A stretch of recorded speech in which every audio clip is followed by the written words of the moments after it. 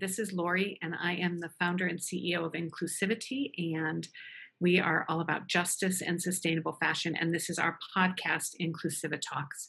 And today we are really fortunate to be talking with Alyssa Rochelle, who is a filmmaker. And we recently previewed one of her films, which, Alyssa, I want to get to that in a minute and hear more about your films and sort of your passions and your drive. But I'd like to start by asking you to tell us a little bit about your history. So, how did you get to be a filmmaker? What was your creative path to get here? Okay, so I always had the passion of telling stories and educating people. So my very first passion, even as a kid, was journalism. So I loved Mhm. writing, I loved asking questions, and I loved sharing the information that I've gathered with people. So that turned into my degree at University of Texas at Austin was broadcast journalism because I also love being on TV. So with all that combined, I was like, okay, well, broadcast journalism is something that I need to pursue. So I also had a passion for filmmaking. I wanted to be the next Spike Lee. I want to write, produce, direct, and act in my own stuff, along with be a journalist. I want to do all of these things, but I chose the path of journalism for my degree. I took a few RTF classes at UT, radio, television, and film. Still loved it. Made a short film that wasn't too great, but anyway, I pursued that right out of school. Instead of making a resume tape and pursuing broadcast journalism, I said, I'm going to go to my first film festival in LA, learn more about the industry, writing, producing, editing. A lot of those skills that I wanted to learn actually came in handy with journalism. So I learned edit, I learned the importance of shots while in school dealing with broadcast journalism. So I already had some of those skills. But when it came Mhm. to covering scripts and breaking down scripts, I didn't know how to do that. So I learned that in my first job um, in Houston. And then I moved to LA, did more script coverage, more editing, learned more about development and production. And Mhm. actually, I learned a lot about foreign and international distribution of films, which at the time you don't think that's important, but obviously it's a business, so you have to know how to sell scripts and or films as well. So I say all that to say, after that, I came back to Houston and I shot a few more short films, worked with a few people, and honed that skill. So I kind of went away, found my way back into film. I say that, but I tried to leave it, and then it kept bothering me, so I went back to it and just say, you know what, I guess this is what I'm supposed to do. So that led me to short films and ultimately my first documentary. What I sort of love about that is that I talk to a lot of musicians and visual artists, painters, and it feels like the same process because many of them say, I have to do this. Like, this is, Mhm. it's not, I can't walk away from it. And my husband's an artist, and he once said to me, if I couldn't do ceramics anymore and I couldn't paint, I would find something. I'd pick up a piece of paper or a rock, anything Right. because I have to create. So if I had to, I'd Yes. go create in the dirt with a rock if that was my only Absolutely. option. And it sounds like Absolutely. that kind of draw that you thought you weren't going to go that way. You thought you could do something else, and it kind of pulled you back. Absolutely it does. And that's what I remember my first internship right out of high school was at Channel 8 in Houston, right before I went to college. And I remember the journalist saying, it's a bug, like it keeps bugging you. It's something that you're passionate about or will keep bugging you. And so even with film, it's the same, especially when you find your happy place and you're like, oh, like it's been confirmed that when I'm on set, that is like one of the most peaceful feelings every time. It's so much work, but it's so peaceful. Like, oh, this is where I'm supposed to be. Or when I'm around other creatives, I'm like, we just vibe and you just kind of feel like, oh, these are my people. Like we're creatives and this is what we do and we're quirky and we're weird, but we love it. So we get so it's Get each just other, so yeah. affirming. Yeah, absolutely. So sort of take us back a little bit and look back over your childhood. And when was the first time that you sort of thought, okay, I am a storyteller? Like, this is a part of my passion, a part of my DNA. When my mom bought little post-it notes that were like made out of dinosaurs because I love dinosaurs and I would go and write song lyrics and then like go and sing them for her. Like I remember some of them were like, "Don't do drugs" and all this other stuff, like quirky little '80s kid stuff, like just little songs. I was just like, "Hey, I wrote this song. Want to hear it?" And like I would do that, and then write little short film, not short films, but short stories. And I actually still have them. My mom kept all of that stuff. And then in third grade, I remember it was third or fifth grade where our teacher um, challenged us to write a short book, like a children's book. Mhm. And they said the publisher's going to come and look at it. And I actually still have it. And my mom sent it to me a few years ago. She was like, "Hey, you need to, actually finish this book and like write, like publish it." So I'm like, I don't know about it. Like, I'm like, I'm not, I'm not trying to author. She's been trying to get me to write a book for years. And I'm just like, Mhm. I'm a filmmaker. I'm trying to do this. But anyway, that's probably another calling. That's another conversation. But that just having people fuel your creativity, I remember that so much. And actually, my mom kept buying journals for me. So I would just write ideas or like titles for stories, and that's it. And then, okay, the story would come after that, and character names and what this person looked like and did. And so even in an early age, I think that's pretty much what I remember as far Mhm. as storytelling goes. It sounds like your family has been pretty supportive of this path. Yeah, absolutely. Absolutely.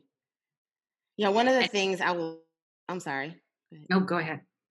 One of the things I will say, I remember wanting to do so many different things. I was a little older, maybe like high school, when I told my mom all the stuff I wanted to do. And I expected her to tell me which one. I was like, this is all I want to do. So which one should I do? And she was like, oh, you can do it all. Just Mm. probably not the exact same time, but you can do it all. And I was just like, it's not what I want to hear, but it's so encouraging. Thank you. Like, no, you're supposed to tell me which one. And then now it's still the same. Like I'm 38 and I still have the same passions in all of those areas. And I was like, well, okay, you have to figure it out and pursue. That's exciting. Yeah. And Trying to do. so in high school, Mhm. were you in the film club? How did you sort of pursue this while you were in high school? It was actually video production. That started there, actually. So I think junior year, where we had the announcements. And so we did the announcements on the TV. And then we would have like a student of the month for a senior student of the month, a male and a female. We would interview them and ask them why they were chosen for, it was Mustang of the month. That was our mascot, whether it was their grades or their involvement. And so at that time, I was trying to mimic everything that like 60 Minutes or 2020 did.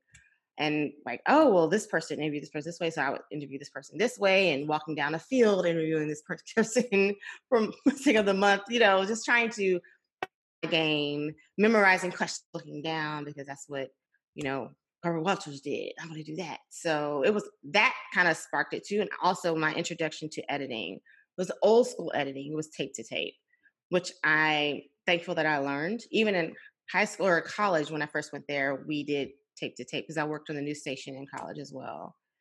And then eventually, when we got to my broadcast journalism classes, Mhm. junior, senior year, that's when we actually started doing nonlinear editing.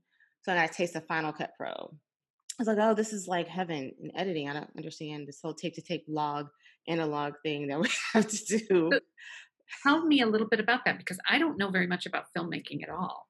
So what does that even mean? So now back in the day, and I'm pretty sure I'm skipping something, but like in the 70s, I know there was really tape to tape. So they would film and they would have like the reel and they Yep. would cut it and then tape it. So I never did that, thankfully. But for the That analog sounds and like very the tough. Yeah. yeah, I mean, I don't even know how they did it. Honestly, I wouldn't even because I mean, if you mess up, then you can't go back. You just Mhm. made the cut. Anyway, I Yeah. mean, I guess you could paste it together. But for when I was learning, it was you have an analog switch, and so you have a switch, and you like toggle back, and you push it, and then you record or you cut, and then you have Okay. another switch, and then you push it and record. So that's what we call linear editing because you have to edit in Every chronological you like, you order. go through it and say, Yeah. "Cutting here," and then Oh you my go gosh, through and yeah. figure out where to put the guns, so it's all of that. Yeah, it's crazy because I actually miss that sometimes when I'm trying to choose like one frame. Sometimes Yeah. I'm like, oh, it'd be faster if I just like did this real quick with my hand. But you're learning all these different systems. So Final Cut Pro was like, I mean, you cut your editing time down by like half at least. So how does the editing happen now? Right now, So what is the oh, new? Oh, I mean, some people still use Final Cut Pro. Non-linear editing is just what everyone uses. There's so many different programs. For the documentary, I used Adobe Premiere Okay. because that goes with, Photoshop, the whole entire Adobe suite. And I was familiar with that interface because I was familiar with Photoshop. So, but recently I've been dabbling with DaVinci Resolve, which is another editing software, but I'm looking a little more advanced with color grading, which I had to learn how to do for the documentary. But so I think a lot of softwares are great, but those are the two that I go back and forth between. So this brings you, so you went through journalism school. You Yes, started really after that, it sounds like you pretty quickly thought filmmaking is really where my yes, passion is. Okay. absolutely. And how did you get to I, it sounds very challenging to me to think of a big story that you want to tell as a documentary. That just sounds like a challenging job. So tell us how you got to the first documentary that you've made, which is called Gumbo, which Mhm. I recently saw, and anybody who hasn't seen it, it's so good. Thank Like, it's you. such a funny thing because it's about food. It's about Right. one specific food, and yet the way you did it is so masterful and engaging and Awesome. fun, and it's just a great movie. So tell Thank you. us a little bit about how you got to doing how'd you get to that? So gumbo is a dish that I grew up eating. And so anyone who's grown up eating gumbo, you think that this is the only way to make gumbo. I mean, of course, like you think, only people in the South eat it. Certain communities eat it. And you're like, well, this is what it is. And so my husband's family is not from Louisiana, but his uncle, who was from Louisiana, is married into the family is. And so I grew up eating it. He was introduced to it through his uncle who was married into the family. And so we were probably married for maybe a year. And I was like, oh, it'd be great if my grandmother could teach me how to make gumbo. And then my husband's uncle could teach him how to make gumbo. And we kind of like have a household competition in the house to see who can make it better. And then since I'm a filmmaker, I want to film every single thing all the time. So I was like, I want to videotape it. And then I'm in the kitchen thinking, and I was like, well, I mean, well, how does Uncle Greg make his gumbo exactly? Because I had it before. Like his gumbo was the second gumbo I ever had in my life, by the way. But again, when you grow up eating it, you eat your household's gumbo only. So I had his gumbo. I was like, oh, it's good, but there's little stuff that's different. So how do other people make it differently? Like I started asking myself, and I was like, I have no idea. Like how did gumbo even start? Like who created this dish? I don't know. Like I asked myself these questions. So the sheer curiosity about this dish, I started Googling and I was like, oh my gosh, people do put okra in it. Why don't we put okra in it? And I know my grandmother does not like okra. That's the only reason why. So I'm like, okay. But then she makes a separate okra gumbo, like I said in the film. And so I'm like, well, how did that come about? Like, what? I have all these questions, Googling, and then I have people who've written articles, extensive articles about gumbo and then the history about it. And so I said, okay, I want to interview these few people for sure because they know what they're talking Mhm. serious. And that just spanned like a web of other people that I want to interview who I felt could give knowledge and, any type of expertise to this dish or even just the Mhm. Creole and Cajun cuisine in general. So that's pretty much how it started. So Just a when you question. started and you were just like it was just you and and your husband's uncle and you were starting to explore it, were you already thinking in your head this could be a big story, or were you thinking this will probably be something the family will really enjoy watching? So what were you Oh, thinking sort of towards the beginning? I definitely thought I want to do a documentary on it. And I Okay. figured this could be a way, one, for me to actually get a documentary under my belt as a filmmaker. So I definitely wasn't thinking, oh, it could just be for the family. It was, I'm going to submit this into film festivals. That's number two. Film festivals, number one, was to get something under my belt. So there was no budget in place at first. It was just, oh, well, I have my little camera. That's not like the best. And I'm not a cinematographer, but I do know how to turn it on and record and ask questions. So, hey, you have to do what you have to do. Yeah. Um, and it's interesting because my very first interview, I was pregnant with my second kid. And my husband and I were going to Seattle, Washington for his college classmate's wedding. And so I said, okay, real quick, since we're going in 2 weeks, and I've been to Seattle once, he's never been. So we were going up there 2 days before just to hang out in Mhm. Seattle. And so I said, let me see if I can interview people for the film. Cause I mean, I don't like to waste time. So I was like, well, since I'm there, let's have vacation and work. And so I reached out to like 3 chefs who cook gumbo there. One was from New Orleans, who was one that was actually in the film. He's originally from New Orleans, Anthony. And the other two weren't available at the time. But that was the very first interview I did. And my husband was there, like holding the mic for me. I put him to work and we're interviewing, and it was great. So I was like, well, now I have to do it. So it was one of those things where I was like, oh, well, I'm committed at this point since I did it. Yeah. One interview. Yeah. And when you started, before you started, did you know that gumbo kind of had this big story? Did you know that it was such a big deal? Oh, before I started researching? Yeah. No, not at all. I mean, it Okay. was just, I mean, and that's why whenever people ask me what I was on before it was done, and I say I'm working on a documentary on gumbo, they say like the food, and I'm like, yeah, the food, and they're like, okay, whatever. Like, like what does that even like? Because you have no idea how big it is. Yeah. Um, I mean, that's just one dish. If I were saying I'm doing a documentary on Creole cuisine, I think people would have been like, okay, that makes sense because Mhm. it's so much. But I mean, again, that's so much. Like you could probably do a series on jambalaya. I mean, it's but gumbo itself is just so much, and I didn't know all the influences it had in it until I was Googling. And I said, okay, well, these are people I need to interview to give it some credibility as well. So, can you share a couple things that you learned during this process that were like, oh, well, that's Oh, fascinating? about I never heard of filet until I was doing the documentary. Some people put filet in their food, in their gumbo. Our uncle does. My husband's uncle does. We don't.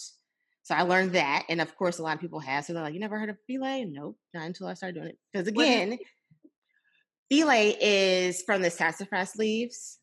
oh, So some people sprinkle it on at the end, and some people put it in there while they're cooking.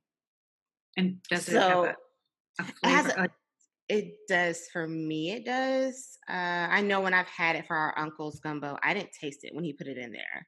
But when I went to restaurants gumbo, ate their gumbo, sometimes I could taste it. It's depends on your palate. I'm fine with it. I know my mother doesn't like it, but yeah, I probably wouldn't put it in mine if I'm making it again by myself. That was a big one. I didn't know that people put oysters in their gumbo and it could taste good because I had that as well. Tomatoes was a big thing. That I think there's also that too, where you have the big debates of okra versus tomatoes. So depending on what area you're in, particularly in Louisiana, some people are like, "There's no way I put tomatoes in my gumbo." Some people are like, "There's no way I put okra." Some people are like, "No, you have to have okra in your gumbo." Like the debates are huge, and because I've done this documentary, it has changed my mind. I'm way more open minded on gumbo. I will try gumbo at a restaurant more often now than I would before. Because before it was like absolutely not. Gumbo restaurants are not good. They are though because I've had it, so I Yeah. am more open to that too. So I've learned overall to become more open minded. I've also learned that I learned more about ancestors and how they cooked and how important it was and how much they put into food, not just money, but I mean, as far as what they had in their refrigerator versus what they had to do for preservation methods to be able to cook that food later on when it wasn't available due to the season. Right. So I had a greater, and still to this day have a greater appreciation for those who came before us in cooking in general. Yeah, that makes Yeah, sense. So, do absolutely. you see yourself doing other gumbo or not gumbo, but other food related documentaries? Like, is this something that you think, oh, it'd be fun to learn this? Or do you see yourself branching out into an entirely different filmmaking I don't area? think I would do a whole documentary. There are definitely docuseries and show ideas that I have as far as, Mhm. talking to people within their culture and talking about certain dishes.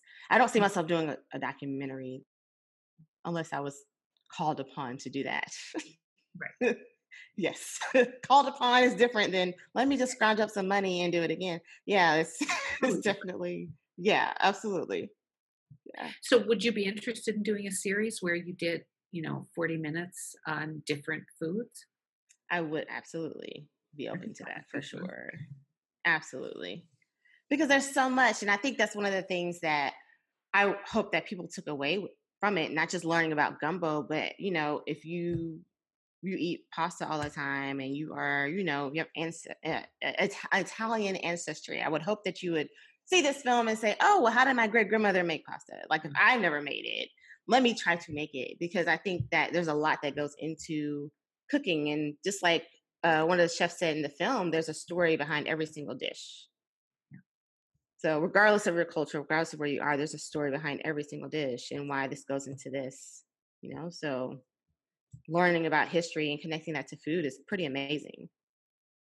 Well, it tells us who we are. It's Absolutely. such. I mean, food, as you know, even just before you started this, you knew that gumbo was a big part of your family Right. when you got together. Absolutely. And the way it was made, and that it brought you all together. And I think that's the thing with food, is that it's such a connector. Absolutely. Absolutely. Feeding people is kind of magical. Absolutely. Yeah. You talk over food. You have people come over, you want to feed them. You talk, people congregate in the kitchen. So I mean, it's a huge part of people's lives, and just fellowshipping. Food's there.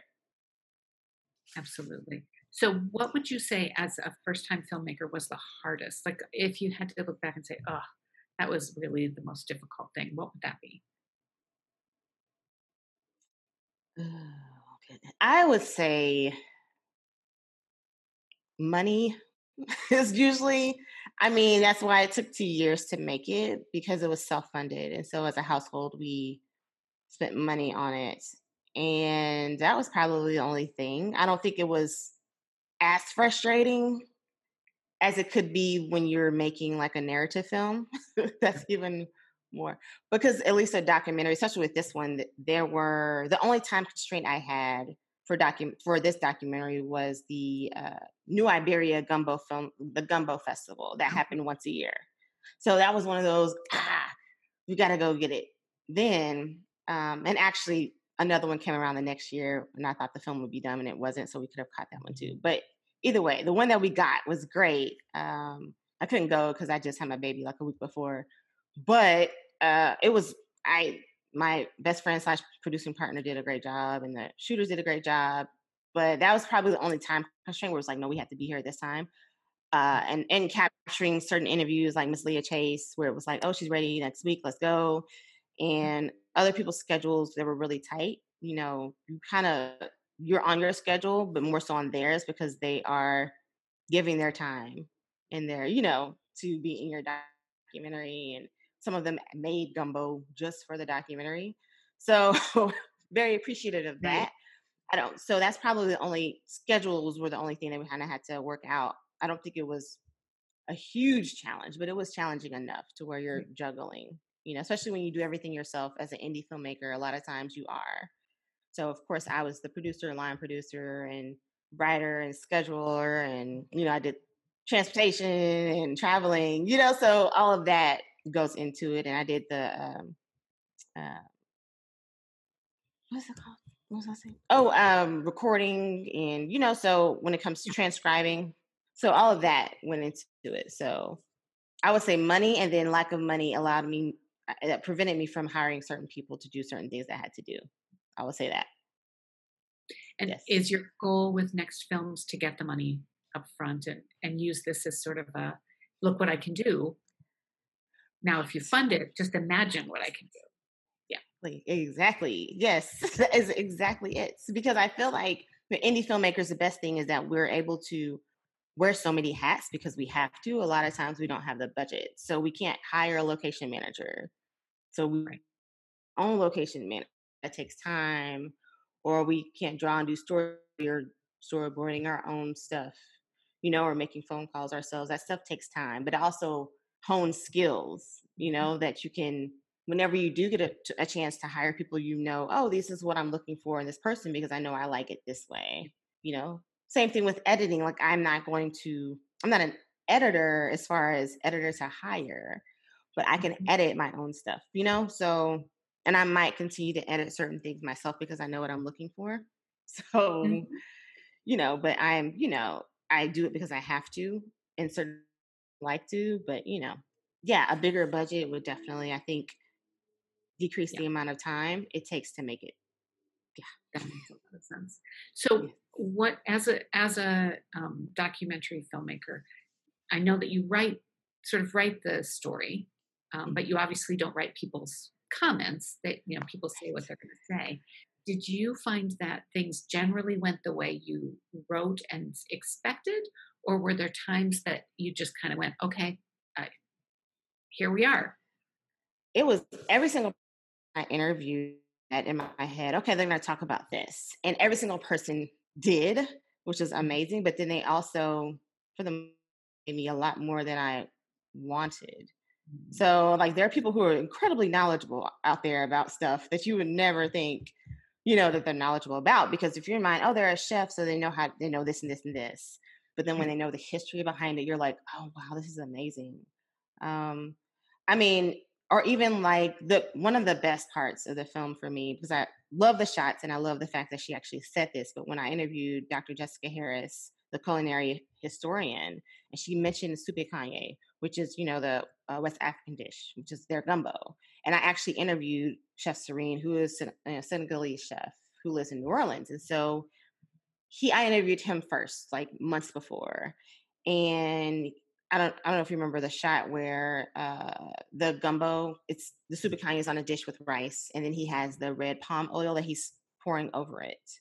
So she says that in the interview, and I did not ask her about it. She just mentioned it, and while she's saying that during the interview, I'm thinking in my head, "Oh my gosh, this is such a huge moment," because I already know I could put that with the footage I already have of him doing. And I was like, this is God that you got. I was like, this is the most perfect. That literally is my favorite shot of the film because Great shot. um, I mean, it's perfect. You would think that I had her do, but I mean, it's the perfect voiceover for that part because she's Yeah. describing what he already did. And I'm like, this is amazing. Stuff like that happened a lot where like I had in my vision board, oh, okay, I need to interview a sausage guy. Like I remember thinking sausage guy, da da da da da. And I kind of forgot it. Like 2 months later, I forgot about it because I was focusing on other things with the film. And then um, Chef Carolyn in the film, we were just talking, and she said, "Oh, well, you need to interview Vance Vackerson. He has his own sausage." And like we're literally just talking. Then I was like, I've been wanting to interview a sausage guy. I never told her. She just mentioned it. He's another one where we interviewed him, and he just starts talking about all this amazing stuff, and that's why he's in the film a little longer because he was saying stuff that was not just connected to sausage. In my head, I was like, I just want him to talk about sausage. But then he just starts talking about other stuff. And I'm like, this is awesome.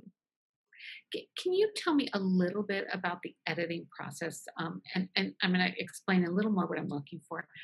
It always occurs to me that as a documentary filmmaker, you must get Mhm, 15 times more good footage than you want, or mhm, even, I mhm, mean, 5 times more. That people are interesting, and people have interesting comments. And so, mhm. my question really is, how difficult is it to weed through that and say, okay, this person's fantastic, but I can't let them talk for the hour and a half that they did.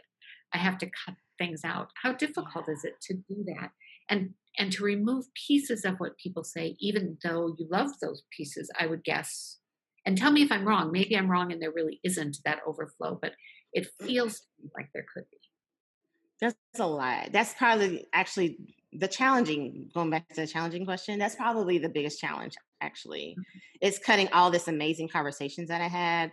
I mean, like I would interview people, and this is still my dream, by the way, to get like at least 5 or 6 people in the room talking in my film in a round table, just having a conversation. That is like my dream post gumbo documentary. But I'm talking to people in the kitchen and like Chef BJ and Gullah Geechee Culture, and then like, Chef Shireen and my mom and Dr. Harris, and just they're talking, and I'm thinking, oh my gosh, if they were all in a room together, this would be like the best 4-hour conversation about like it was just. But I was like in the kitchen with people for an hour, hour and a half, and then there's no way you can get all of that information. So after you transcribe everything, that's when I had my points I wanted to hit, and as long as I hit those, I would try to see what people said that fed off of each other, Mhm. and then I would just plug that in. I mean, I would love some way somehow to share the extra 30-minute straight through conversation I had with Right. Zareen. I mean, no editing, just straight up 30-minute conversation. But, I can't. So, yeah. Yeah. That just feels to me like it would be very difficult. So, It was. Yeah. yeah, I appreciate that. So, for you, what's next? And well, before I ask that, I want to ask for you, is it documentaries always, or do you also have more of a traditional narrative script in mind? Yeah, a lot of narrative scripts in mind and web series and shows. Okay. I love documentaries though. I think, if I'm honest with myself, I am a journalist first. So there's always that I want to learn about everything. I mean, literally I can learn about something and I'm like, oh, that'll be a great documentary. Or I'm telling somebody, you should do a documentary on that. Like you need to bring your camera and go there now. Like use your phone and record. Like I'm telling everybody, just capture everything. But I definitely have a few more documentary ideas for sure. Mhm. And I think now because we're in quarantine, everyone's being safe. Documentaries are probably a little easier to shoot if it's like one person. You're interviewing your one cameraman in PPE and you're shooting. I feel like that's the safest thing to shoot right now, Yeah, bit piece by piece. that makes But as far as narratives, I definitely am developing a show with two other people right now, and so we're almost done with the pilot. So hopefully we'll be able to pitch that soon. And yeah, Can you that's tell all us we can a say. tiny bit about the pilot? I know you can't give us the name or anything like that, but We don't even have a name. It's funny, which we don't, which is great. It's fine, but it's it's a coming of age story. Takes place in the '90s about three African American girls and their quirkiness going through middle school. So yeah, I want to tell a well, story, I'm and it takes place excited. in Houston. So yeah, it's hopefully we can get that going post Mhm. COVID, everything tightening up beforehand. But yeah, definitely documentaries. I just don't want to focus just on that. I do love working with actors, and I miss putting shot lists together and like blocking and all that stuff on set that you don't do with documentaries. Okay, so you But don't do that kind of stuff with documentaries because you're not going to tell people exactly where to put their foot. Is that true? right, Okay. that's true. Well, I did not. I know that when it came to what people wanted to wear, I just told them, no whites and no blacks and no like busy Okay. stuff. But I mean, I think when we went into people's homes, we did move a couple of lamps here Yeah. and there, that stuff. But I mean, you don't tell people, say you ask them questions. Some people wanted questions beforehand so they could prepare. Some people were just like, just, come over and I'll just answer whatever. But yeah, it's definitely not as structured as when you're dealing with actors and narratives. And unless you're doing, I forgot the name of it, but how some documentaries have the playback where you have the reenactment, you're reenacting certain Right. things. So that, of course, is, goes into that. But yeah, I definitely want to do both, not just focus on documentaries. Okay. So the projects you're working on right now, you've got this pilot, and are you Yes. thinking web pilot? Are you thinking sort Show, TV of, okay? show. Yeah. Yeah. So it's a So like longer page pilot, 30 minutes. Amazon, those kind of places. Is that what you're hoping? Yes. That would Okay. be awesome. HBO, Awesome. this, yes. And then we are working, Chef Carolyn and I, the woman in the film, we were actually shooting a few interviews simultaneously with Gumbo. So it's called 47 Years in the Back of the House. And so she actually has a book that with the same title. We're Yep. interviewing Black chefs, not just chefs, but people who created recipes that didn't get their credit or their due. I love So bringing them to light. And it's not just chefs. Sometimes it's Pullman porters, it's maids. So she's the host of that. One of the producers. She has a great energy, great presence. So she's the host for that. And we actually did a couple of interviews. She interviewed Leah Chase again for that it. as well.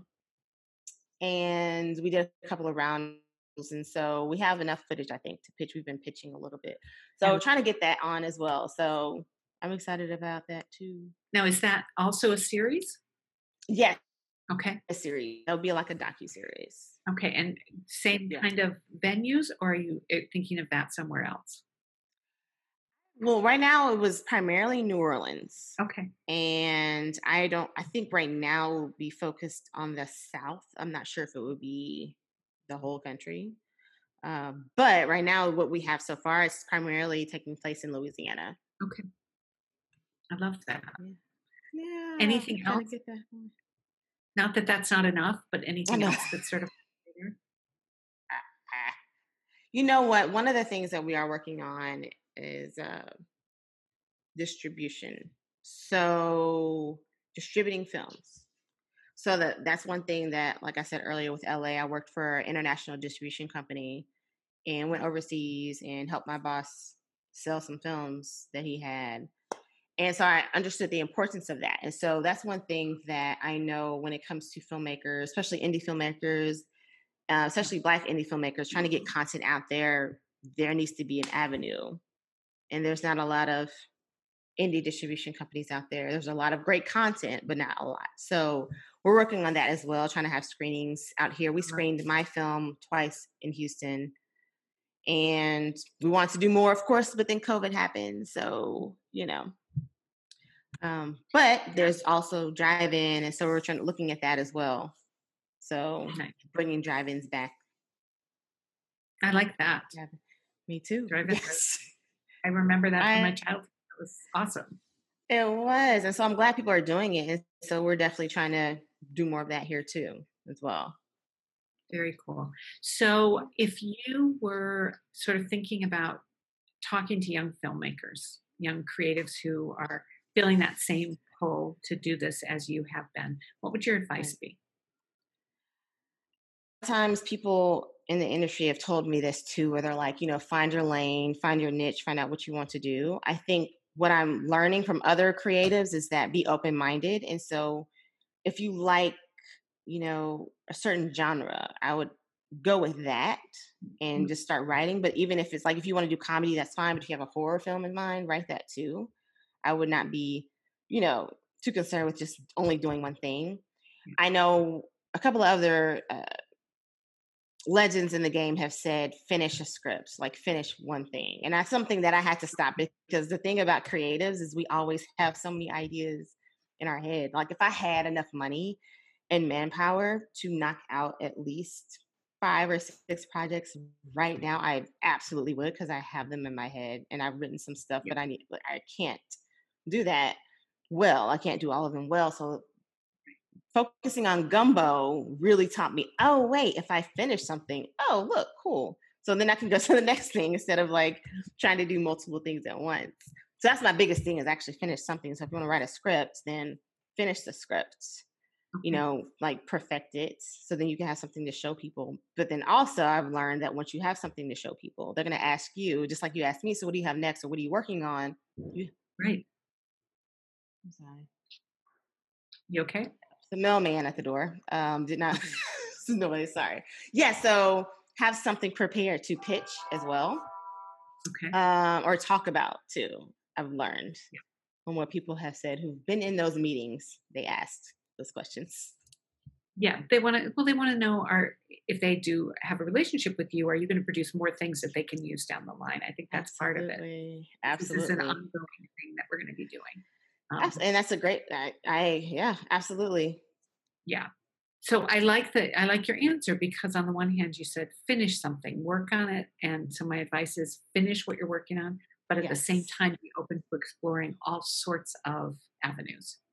Exactly. And I absolutely, and something I have a friend in Atlanta who's a cinematographer, and she actually just got hired to do I don't know if it's a film or a web series on mobile, and she's never done that before. So she was like, I don't know, because the old school way is not to use your phone. Like even me, I'm so old school. I'm like, I don't want to use my iPhone, but there are films that are being shot on iPhone 11 and they look amazing. So she's open to that. And I think that's really awesome, because times are changing, and it's not really, like she said in her Facebook post, it's not just about what you're using, it's how are you telling the story through those shots and those colors and lightings. And that's so incredibly important. So I also would say be open to the process. Don't just be stuck in, hey, this is the way it's always been done. This is what I've been taught to do only. Let's look around and see how things are changing and try to adapt to what's going on. So besides filmmaking and sort of storytelling, because it feels very strongly to me like both of those are kind of key. Besides, what are your other passions? What are the other things that you Mm. just love? I love, oh, outside of the industry, just in Yeah, general. just in general. I love reading autobiographies and biographies. So love learning about people and their process, and also love watching TV and movies. And I see that in my oldest kid. Like, she loves to be in front of the TV. She knows her ABCs and stuff, everything, but she loves to be in front of the TV. I Yep. noticed that about her.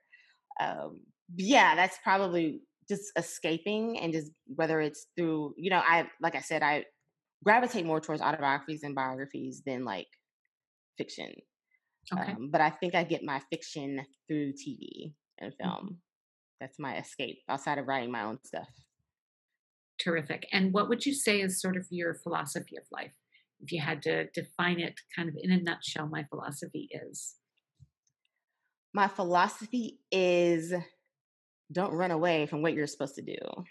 I like that. So if you are spiritual, I am. I know God will let you know what you're supposed to do. Just do it, because if you don't, it's gonna keep coming. Just do it. Don't run away.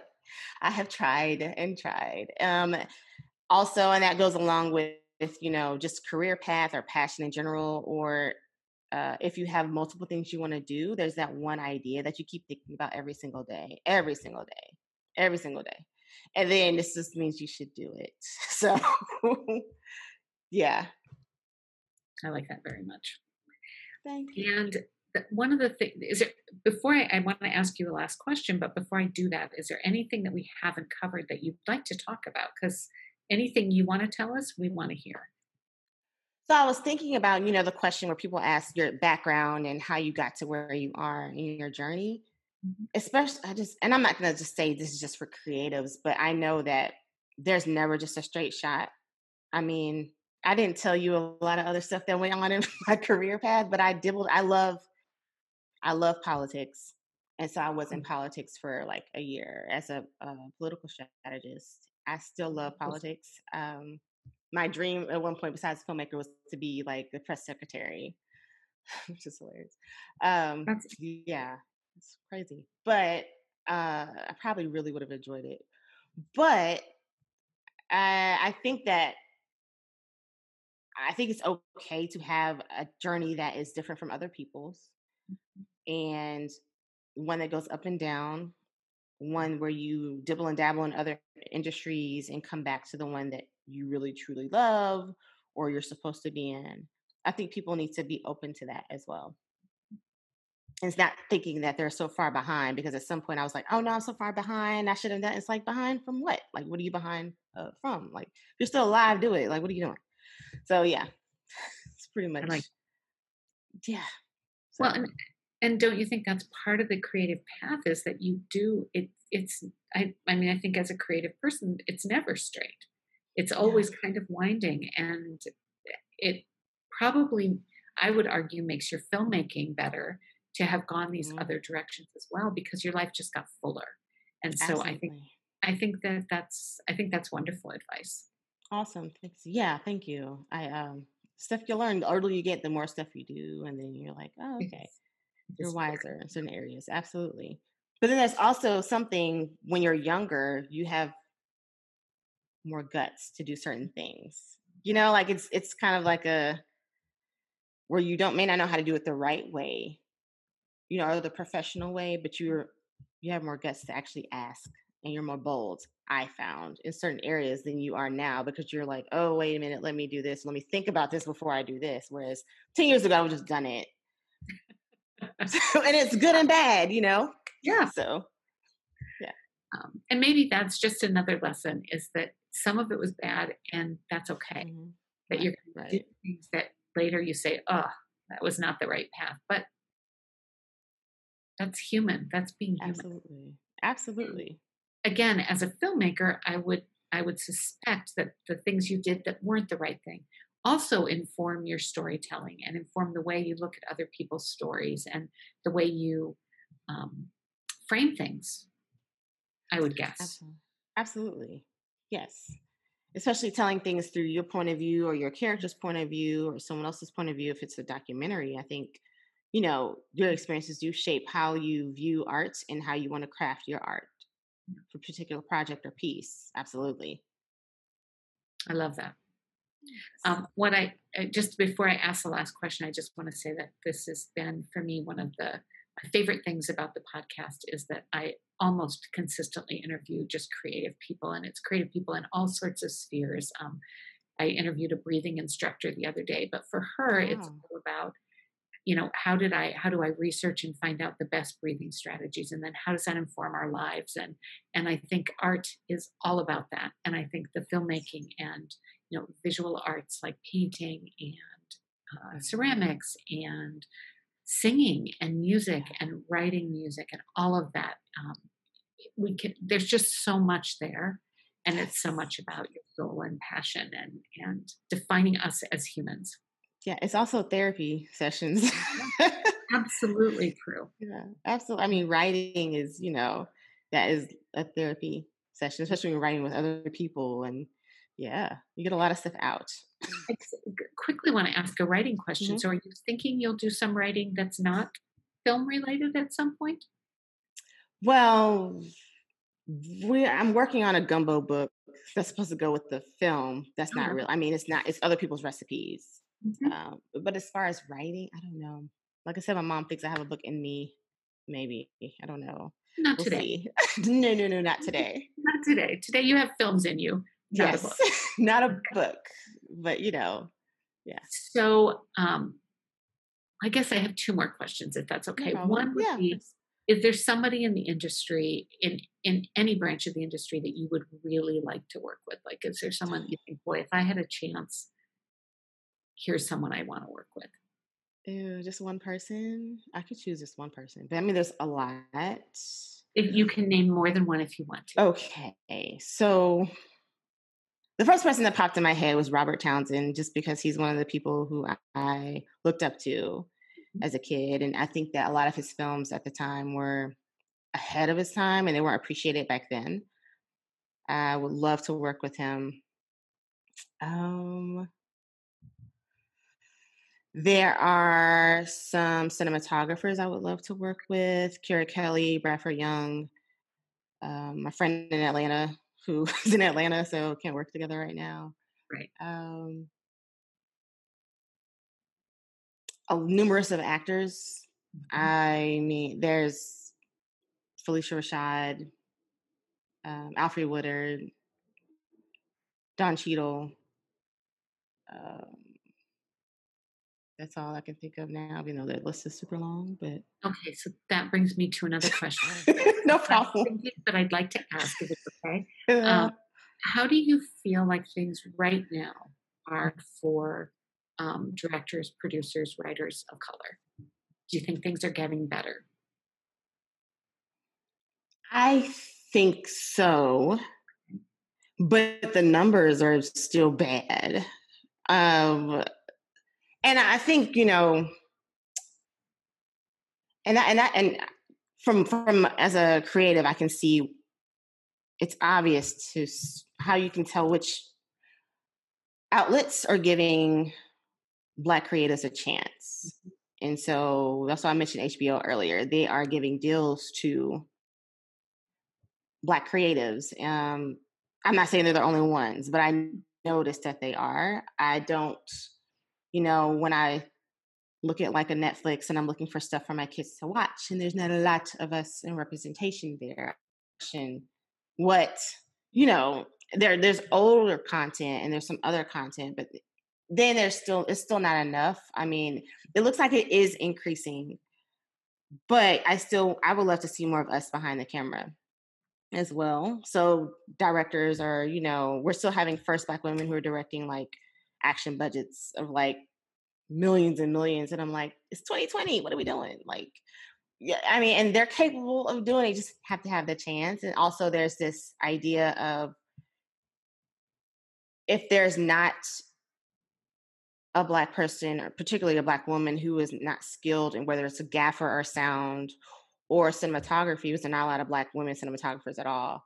how are they going to learn? So you have to have that training curve there. So they have to be on set to learn how to not just shoot, but use different things to help them be able to shoot. So, whether it's Steadicam or cranes. I mean, there's so many jobs that I think I know they're capable of doing because I work with people, even on my level, that are insanely talented and they can do what we're seeing, Mhm. but it's just they have to have a chance. So I don't know how that's going to happen. Even, there's people on Twitter who are like, yeah, I want to hire, a black person for a story editor and on shows, but then like there's a side note that says they need experience in the room, and we're like, but they can't get in the room to get experience to get the story editor position. So I don't know.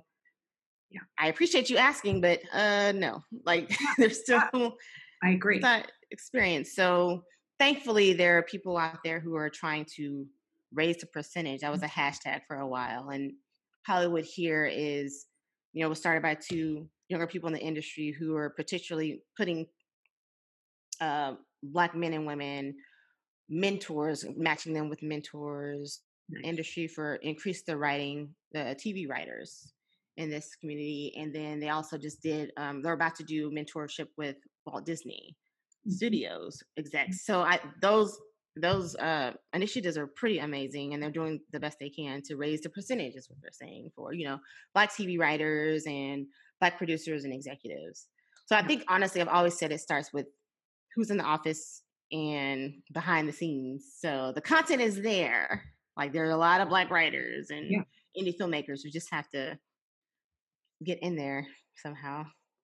Well, and So I don't know if you feel this way, but my personal feeling about all of this, about the systemic racism and about the fact that people aren't in the room, is that enough.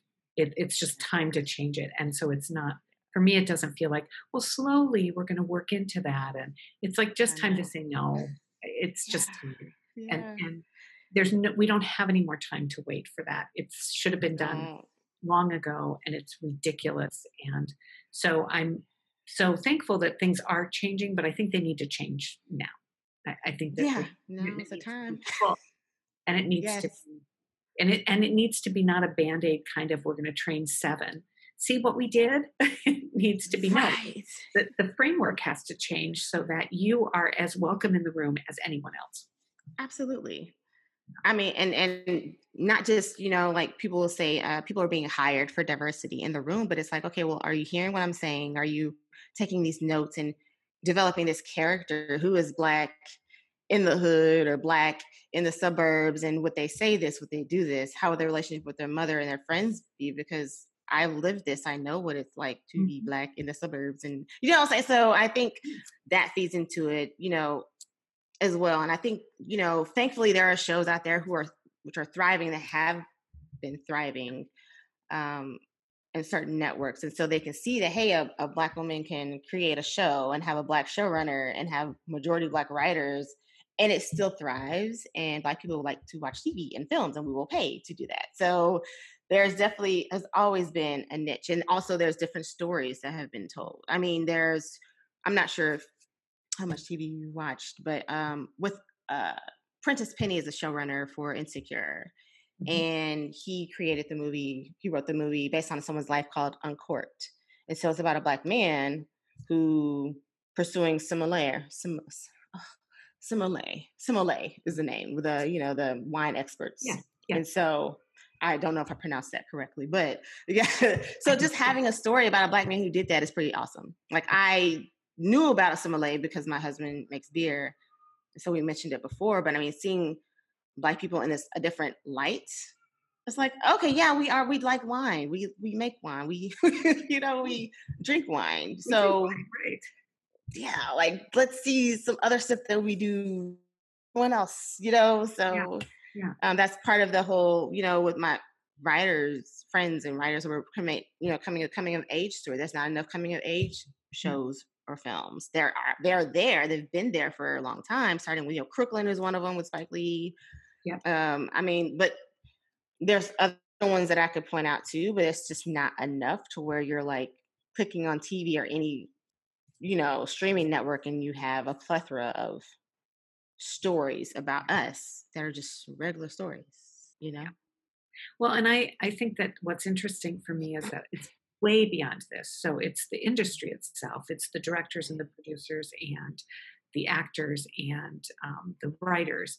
And then it's also the critics and it's the interviewers and it's after the film fest the other day, one of the people that had created a film, um, one of the people who was in her documentary was Native American, and she was being interviewed by us as well. And they made a comment afterward that my two colleagues, who are both women of color, actually conducted the interview, because I thought that would be a good thing. And she just made a comment that it's so hard to always be the minority in the room. That Yeah. anytime she goes to an interview, she is almost always the only woman of color of any sort in Wow. that room during that interview. And so Interesting. I think that it's the big picture. It's the Yes. expansion of that beyond just, oh good, we have a director who's a person of color. It's the whole piece, and looking at how do we make sure that people are in every position, and so that people can be spoken to by other people that they feel really do get them and really do understand what they're talking about. Um, and so that children see then, oh, look, I could be a film critic. That's always interested me, but I don't see Yeah. anybody who looks like me as a film Right. critic, so I can't do it. Um, That would be I amazing. not to get on a soapbox, I apologize for No, that. please don't. I could talk about this all day. I think that, Nia Long has been very vocal about uh, wanting Black people on behind the scenes, particularly Black women. Taraji P. Henson has been very vocal about it. I think Taraji at one point said she only had two Black DPs on. I think it was only two at the time. And then Nia Yeah. Long's recent film, Fatal Affair on Netflix with Omar Epps. It was a white director. I think the screenwriter was white originally, but when they did rewrite, she was like, "No, I want a Black woman to be on the staff for writing," and then that.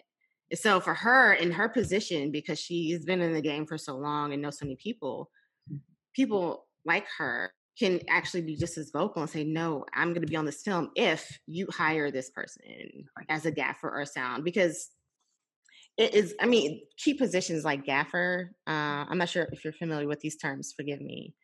You Um, can explain what it is. I'm a little familiar, but Okay, they do lights, so they're like the head lighting people, or a sound engineer on mhm. set. There's not a lot of Black people that do that. So So on my short film, I'm sorry, I just said it's everywhere. It's the whole picture. everywhere, because a lot of people when you get into the film industry, you do direct. Obviously you're like, I want to do that because you get to do everything. But I mean, it still needs to. I mean, there are actors like it is everywhere. I mean, there and just so you know, just like you said, film critic. And I would never have thought about being a film critic. I mean, that you get to watch films and critique it for fun. Like that is the best freaking job. I don't even know. Like I don't even.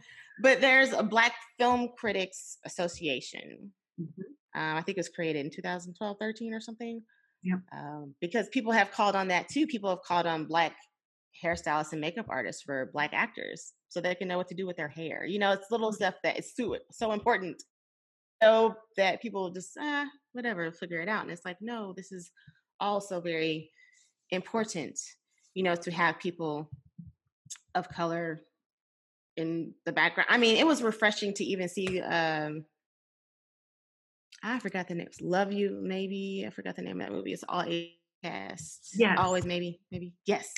Love that. Good You movie. never see it. Yes. Or Crazy Rich Asians. Like you never get to see. And so I'm happy to see minorities carry films where, hey, this Asians have lives too and they live, and Black people have lives too and we live. Like it's just a Yeah. story, and we're just telling a story. Yeah. So I'm looking forward to not just having one or two breakout Black films a year that we Mm. normally have had. It's just That like, makes so much sense. yes, There's not just one day. one or two of you in the country, so more than one Right. or two films makes sense. You were gonna Exactly. say something about your own film. That did you have people doing lighting? Did you have people you were working with? Well, so that's I was directing a short film that one of my friends wrote. And of course, that got pushed back three times because of COVID. So it's kind of in holding. It's fully casted and everything. Like we were getting ready to shoot and we can't, which is fine. Yeah. And so my goal was I want an all Black crew, and everything else is easy except for the gaffer and the sounds. And of course, I was staying local. Even if it was in Texas, we would have helped with transportation. So we didn't have the budget to hire somebody from like LA or New York or Chicago. But even then, it was really hard. And so what I chose to do was I was like, okay, so the only other people I know who know lighting very well are photographers. I was like, they obviously know how to light. And so one of the friends of the writer is a photographer. So he was like, I've never been on set, but I definitely want to, learn. I'm like, well, you have lights, you have multiple lights and you know how to light. So it's the same thing. It's just a camera rolling instead of still. And so sound engineer, when we went to do our voiceover for the promo for the film, I had like a little promo that the writer did for the film. And so we went to his house and did the studios in his house. And I was like, hey, have you ever been on set? And he was like, no, but I want to do it. So I'm like, if he knows how to capture sound already, he knows how to mix it. Clearly, he's the best person to be on set anyway, because if we need to do ADR in the studio, he can just mix it. And so I'm like, okay, well, these two people have never been on set, but I trust them fully with their job. Like, it's just that easy. And I'm going to pay them. And we had pre-production meetings literally a week before we had to cancel, but they were giving good feedback as if they've done it before. So I felt incredibly comfortable. But I'm like, if you just take the chance with people who know their stuff, and even if I had a bigger budget to work with, an experienced founder, I still would have had them on set to learn, so they can do more of this. And so they can get more jobs in their respective field if they choose to continue to do film. So that's all I want to say about that. But that's important because it's that thinking outside the box in order to include a wider swath of people. Right. And as you said, people can't know until they've been allowed on the set. And until they've been in the room, they can't know how to be in the room. And so let's broaden that and make it possible. Exactly. Absolutely. I plan on my girls, whenever they get, especially after COVID, I plan on having my oldest one hold a slate. Like, you're going to be a slate for my films and learn. I love that. Even if you don't want to do this, but you're going to learn what mommy does, and we're going to be on set and you're going to help out. Absolutely. Absolutely.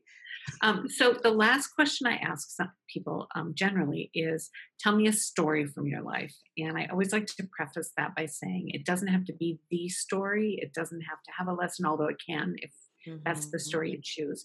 But I want it to be something that feels like you.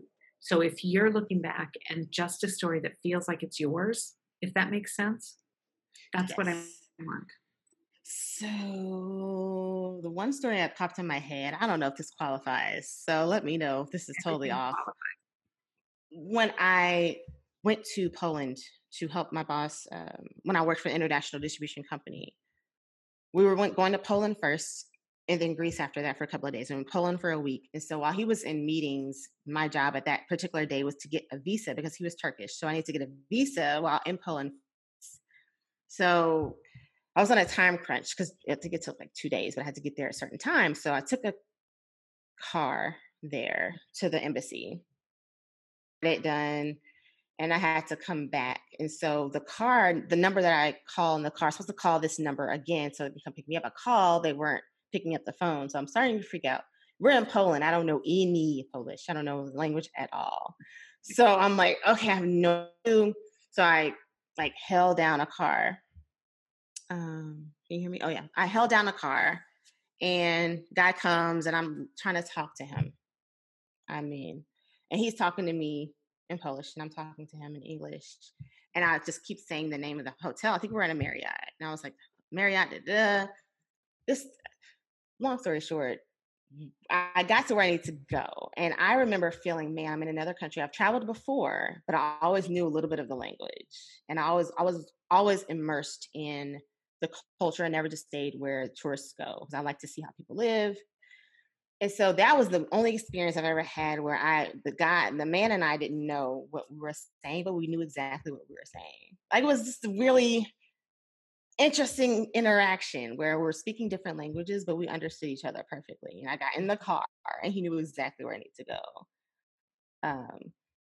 even with not exactly knowing exactly where the hotel was either. Like I remember not, I wasn't even scared. I don't know what I was thinking. Maybe it was because I was in my 20s, but I was just like, just ready to go. We were talking back and forth. And so that was the first story that popped in my head. I like that. And I I don't think know. it sort of fits your life of trying new things and Yeah. trusting that Yeah. there was something human in your connection with him and that you were figuring it out. Absolutely. So I like it. It's a perfect story. Thank you. Thank you. So thank you so much for sharing it. No problem. No problem. Well, this has been just lovely. Thank you so much for Thank coming on the you. show. I feel like we could talk about another 4 hours, Absolutely. and Yes. I don't think there's any doubt that we could. Right. We are putting together probably some monthly um, conferences that will cover things like everything we've talked about, and I may Okay. very well invite you to come back and be a Please part do. Please do. I because appreciate it. your voice is important and interesting, and I Thank think you. you're just smart and Thank you. I appreciate it.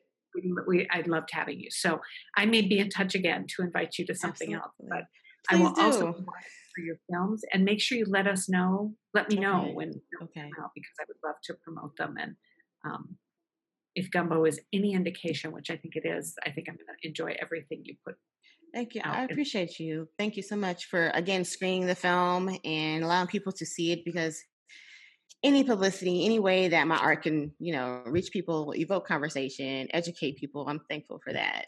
It's done my job. Like I always tell my friends who are creative, I'm like, your projects are bigger than you. It's not just about you. So if you start it, finish it. If God gave you idea, do it because you're a vessel. So Yeah. keep doing it. So yeah, it's to inspire and educate other people and, lift Yeah. other people up. So yeah, absolutely. I appreciate that. Thank you. Well, so thank you very much. And thanks for being here. Everybody, this is Inclusiva Talks with I just completely went blank on your name for a second. Alyssa Rochelle. Yes. Inclusiva Talks with Alyssa Rochelle, really talented filmmaker, and we will watch for her films in the future. And Gumbo is hopefully going to be out there soon so that you can see it wherever you are. Thank you, Alyssa. Absolutely. Thank you, Lori. I appreciate it. It's good talking to you. You too. Thank you.